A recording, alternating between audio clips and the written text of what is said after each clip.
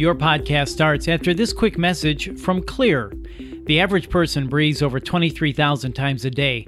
That's 23,000 opportunities for allergens and germs to get in your nose and body and wreak havoc. That is, unless you regularly clean your nose and sinuses. So for healthy breathing and a strong body, use Xlear nasal spray. Xlear is a natural nasal spray featuring xylitol, an ingredient clinically proven to work against bacteria and effectively clean, not just rinse, your nose. Xlear nasal spray quickly alleviates congestion, opens your airway, and ensures your body's natural defenses are strong. In fact, in a recent study, researchers found that xylitol nasal sprays like Xlear are just as effective as leading medicated nasal sprays. For better breathing, get Xlear today. That's spelled Xlear. You can find it at all major retailers, CVS, Rite Aid, Walgreens, Sprouts, Whole Foods, and everywhere else. Radio MD. RadioMD.com. Hear it from the doctor with expert guests from the American Academy of Pediatrics. It's Healthy Children. Now, our favorite mom, Melanie Cole, MS. If you're a parent, you know that in these uncertain times and during COVID and schools are online only, our kids are turning to their devices to react with their friends on social media, to keep themselves occupied when school's not in session. And before this, it was enough of a problem for parents to get their kids off their phones. But now it seems like it's tripled. So we're going to talk today about devices and our kids and what should parents do. Joining me is Dr. Noushin Aminuddin. She's a general pediatrician at the Mayo Clinic, and she's also the director of the Pediatric Resident Clinic and the chair of the AAP Council on Communications and Media. Dr. Aminuddin, it's a pleasure to have you with us. I'm a mother of 2 teenagers, and I see them doing what they're doing with those devices constantly, especially my teen girl. So tell us, before we get into some workarounds, what's happening with our kids in this digital world? Is it making them smarter, more worldly? Do you feel it's positive, a little of both? Tell us what's going on. Well, good morning, Melanie. Thank you so much for having me. It's a pleasure to talk with you today. So you are asking some great questions that I get all the time. When we think about digital devices and how they've become so much more accessible to teenagers and even very young children, all of those questions about, is this really making my kids smarter or is it having the opposite effect, come up very frequently. And the answer is pretty complicated, actually. In many ways, it opens up a world for kids that they might not otherwise have the opportunity to explore. So it can be a great opportunity to connect with people from around the world, to learn about things that otherwise would have been very difficult to get information about. But at the same time, if kids are spending so much time online and on these devices, we worry that it's taking away from physical activity, from in-person interaction. And so it is a mixed bag with a lot of potential for both good that could probably be optimized with a few general guidelines. Well, then let's talk about those, because as someone who's trying to get my kids to read a book this summer, to just read a book, you're laughing. I mean, it's funny, right? But it's not. I mean, I'm giving them so many different books to read, and I've got a college student and a high school student, and neither one of them seems to want to read a book. We're not in school now, but yet they'll sit there and they'll read memes and they'll read TikTok and they'll read all these things on their phone.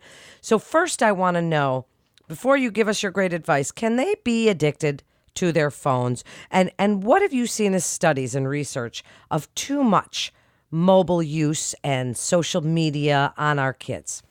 Yeah, so again, great questions. The question about addiction is really complicated because there are multiple factors that feed into addiction. I do sometimes hear kids, particularly teenagers, say that they feel addicted to their phones. It's hard to put them away. It's hard to be disconnected from them.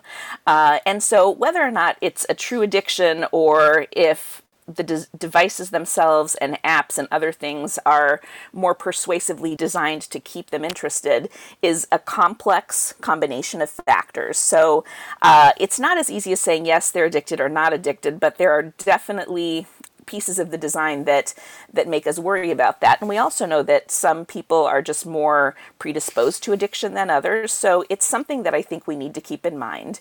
As for the question about how to get them to read a book versus, getting off social media, that can be a tricky one too, because there are apps and websites that really are designed by industry to keep kids and teenagers interested and to keep them clicking on more and more things. So even if they read an article online based on what they're interested in, based on their search history, information that's collected digitally, oftentimes websites or apps will suggest other things, and kids and adults for that matter will say, oh, that sounds so interesting, let me click on that. And before you know it, a couple of hours have passed.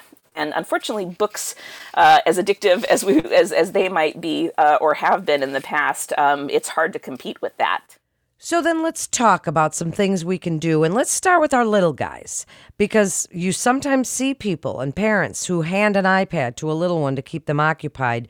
And yes, I mean, we used to plop them down in front of the Wiggles and Baby Einstein and stuff, but then there was a limit on screen time, and now screen time limit has changed because they do their work online, they do school online. So for our little guys, should they be using those electronic devices at all, or should they strictly be playing with physical things or the television? So again, a great question. I do want to clarify one thing. When we talked about screen time limits, even from the time that we recommended many years ago no more than 2 hours of screen time a day, it specifically referred to entertainment screen time. So now that schools are giving kids iPads and they have to do homework on tablets or other devices, we actually don't consider that part of screen time. We still really think of screen time as the non-educational, entertainment, recreational type screen time. So to answer your question about little kids who maybe aren't in school yet, the AAP has allowed its definition and recommendations to evolve a little, but we really haven't changed them that much. We recommend no screen time, no entertainment or recreational screen time for any children under 18 months of age. From 18 months to 2 years of age, there has been little evidence of benefit and some evidence of harm for non-educational screen time. So for kids in that age group, we recommend only using high-quality educational apps or programs that are co-viewed with parents, so the parents are actually sitting and interacting with the child as they're using those apps. And then what we found is the key to a benefit with very conscientiously selected programs is that the parent teach back after the fact.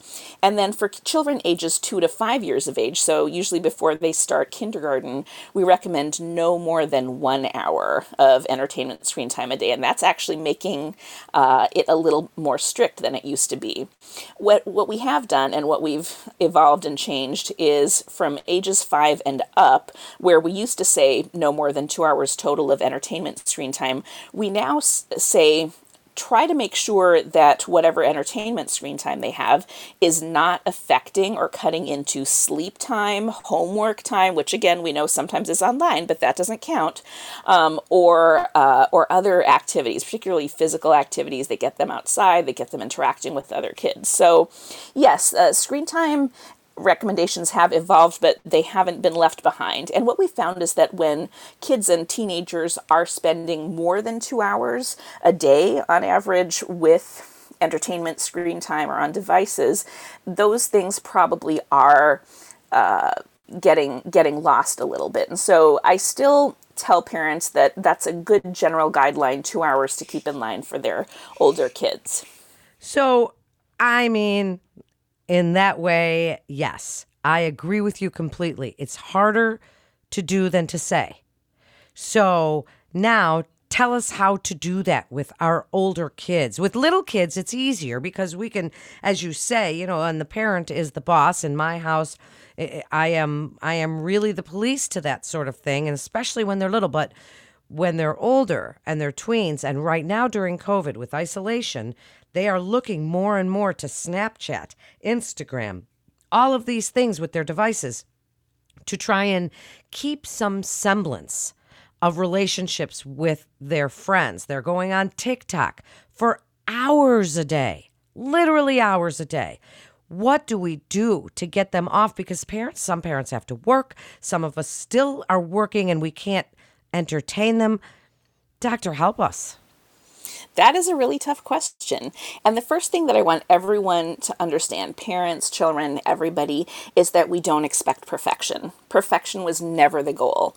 What we try to do is set some guidelines so that families and kids have a little bit of leeway, a little bit of a sense of maybe this is too much. So living in this unprecedented time of COVID, having to change our whole lifestyle, the way we learn, the way we interact, the way we socialize, the way we work is a completely new phenomenon. So what I've told parents is, number one, give yourselves a break. Don't let this contribute to any personal guilt. You have to do what you have to do in order to make sure that your children are healthy, both mentally and physically, and that parents themselves are also taking care of themselves. And so sometimes that's going to mean more screen time. Is it a great idea? No, but it is what is understandable and completely reasonable under the circumstances. So when we think about older kids and how to, as you say, police them, what I recommend is giving them some leeway, encouraging them to also self-regulate, knowing that they still probably need some guardrails from you. So I think that ways to ensure that there are certain limits would be to try to keep any screens out of the bedroom. If teenagers or children are engaging in watching TikTok or connecting with friends, maybe doing so in an area where there are other family members, so it's not, something that's off on their own. But I would also recommend that at night have a curfew for the devices, where you have to take them out of wherever you've been using them, plug them in, and just keep them in outside of where the child is sleeping or the teenager is hanging out. So in that way, you don't have these notifications coming up at all hours of the night that teenagers really feel obligated to respond to. It's a powering down, both physically and mentally, that physically separates kids and teens from their devices. Well, it certainly is. And what an interesting way to look at it. And they are staying up all night on these devices. And then because their schedules are so thrown off and so bizarre, they stay up all night, then they want to sleep all day. And I mean, it's really, I don't know if I'm speaking for a lot of parents out there, but I'm seeing it. I am seeing it so much. So before we're going to wrap up, because I think this is such an important topic right now, do you have some resources for parents when they are looking at some of this social media and the devices that we're looking at, iPads, iPhones, there's so many out there. Do you have some resources that you like, that you would recommend parents? I mean, like Common Sense Media, those kinds of places that you would recommend? Absolutely. I am a big fan of Common Sense Media. I like the fact that they make available to people for free ratings and information on television shows, movies, and I believe even some digital applications. So they're a great source to go to if, for example, parents are hearing from their kids that they want them to buy this game from them, or they want to watch this, or really get into that. So I think that's a great resource. The other resource that I always recommend to families is healthychildren.org, which is vetted, evidence-based information from the American Academy of Pediatrics. We also have a free available family media use plan that families can customize and then print out. It helps children and parents prioritize media use. I really recommend that, given the increased media use and screen time that is happening right now, that as much as possible we try to make it meaningful. And of course, sometimes we need to just turn off and have something that's just soothing, and that's okay, that's important too. But to also try to be conscious of media use and to be aware of how advertising and persuasive marketing comes into play, even with devices. I always recommend that parents talk with their children about how to recognize and hopefully resist persuasive advertising. We have information about that too on healthychildren.org and as part of our new digital advertising policy that just came out a couple of weeks ago from the AAP. Well, that is certainly great information, and we are as well. Loving healthychildren.org and AAP.org, since this is their podcast. So we completely agree with you here. So wrap it up for us, Doctor, your best advice for devices and maybe even making the connection between this and our kids' mental health and what we're seeing and how they're reacting to the stressors of isolation and the pandemic and school and the changes all around us, and how these devices are either helping or hurting those stressors, helping or hurting their mental health, and what, as parents, we can do about it. I think if I had one piece of advice that I'd want families to take away, it's that devices and the internet and social media apps are all tools. It depends on how you use them. For a number of my teenage patients, they have been a lifeline to be able to stay connected with grandparents, with peers, in a way that they can't now because of social distancing. But to also remember that any tool is really dependent on what you put into it. So there can be too much of a good thing. I just recommend looking at how you're using these tools, how much of it it's affecting the rest of your life. If it is helping kids, if it's helping them stay connected, that's wonderful. But to also make sure that children are not losing sleep or losing out in other ways, because that contributes to mental health tremendously as well. So just remember that it's a tool. It's neither good nor bad, but depends a lot on how you use it. So good conscientious use from an educated and media literate population can be a tremendous benefit during difficult times. Well, it certainly can. And thank you so much for joining us today and sharing your incredible expertise, because it is something that I know every parent that has kids anywhere from 4 years old up is going through right now, and especially the tweens and teens. So thank you for that great advice. You're listening to Healthy Children, where our expert guests are always provided by the American Academy of Pediatrics, the gold standard. We love our pediatricians here. You can also go to healthychildren.org, their consumer website, for lots of great information. Share this show, share this podcast with your friends and family, because we're all going through this together. And that way we're learning from the experts from the AAP together as well. So share it on social media, and you can listen anywhere podcasts are played. You can listen at Spotify, iTunes, TuneIn, Stitcher, Google Play, but we want you to listen at RadioMD.com. I'm Melanie Cole for the American Academy of Pediatrics and Healthy Children. Stay well.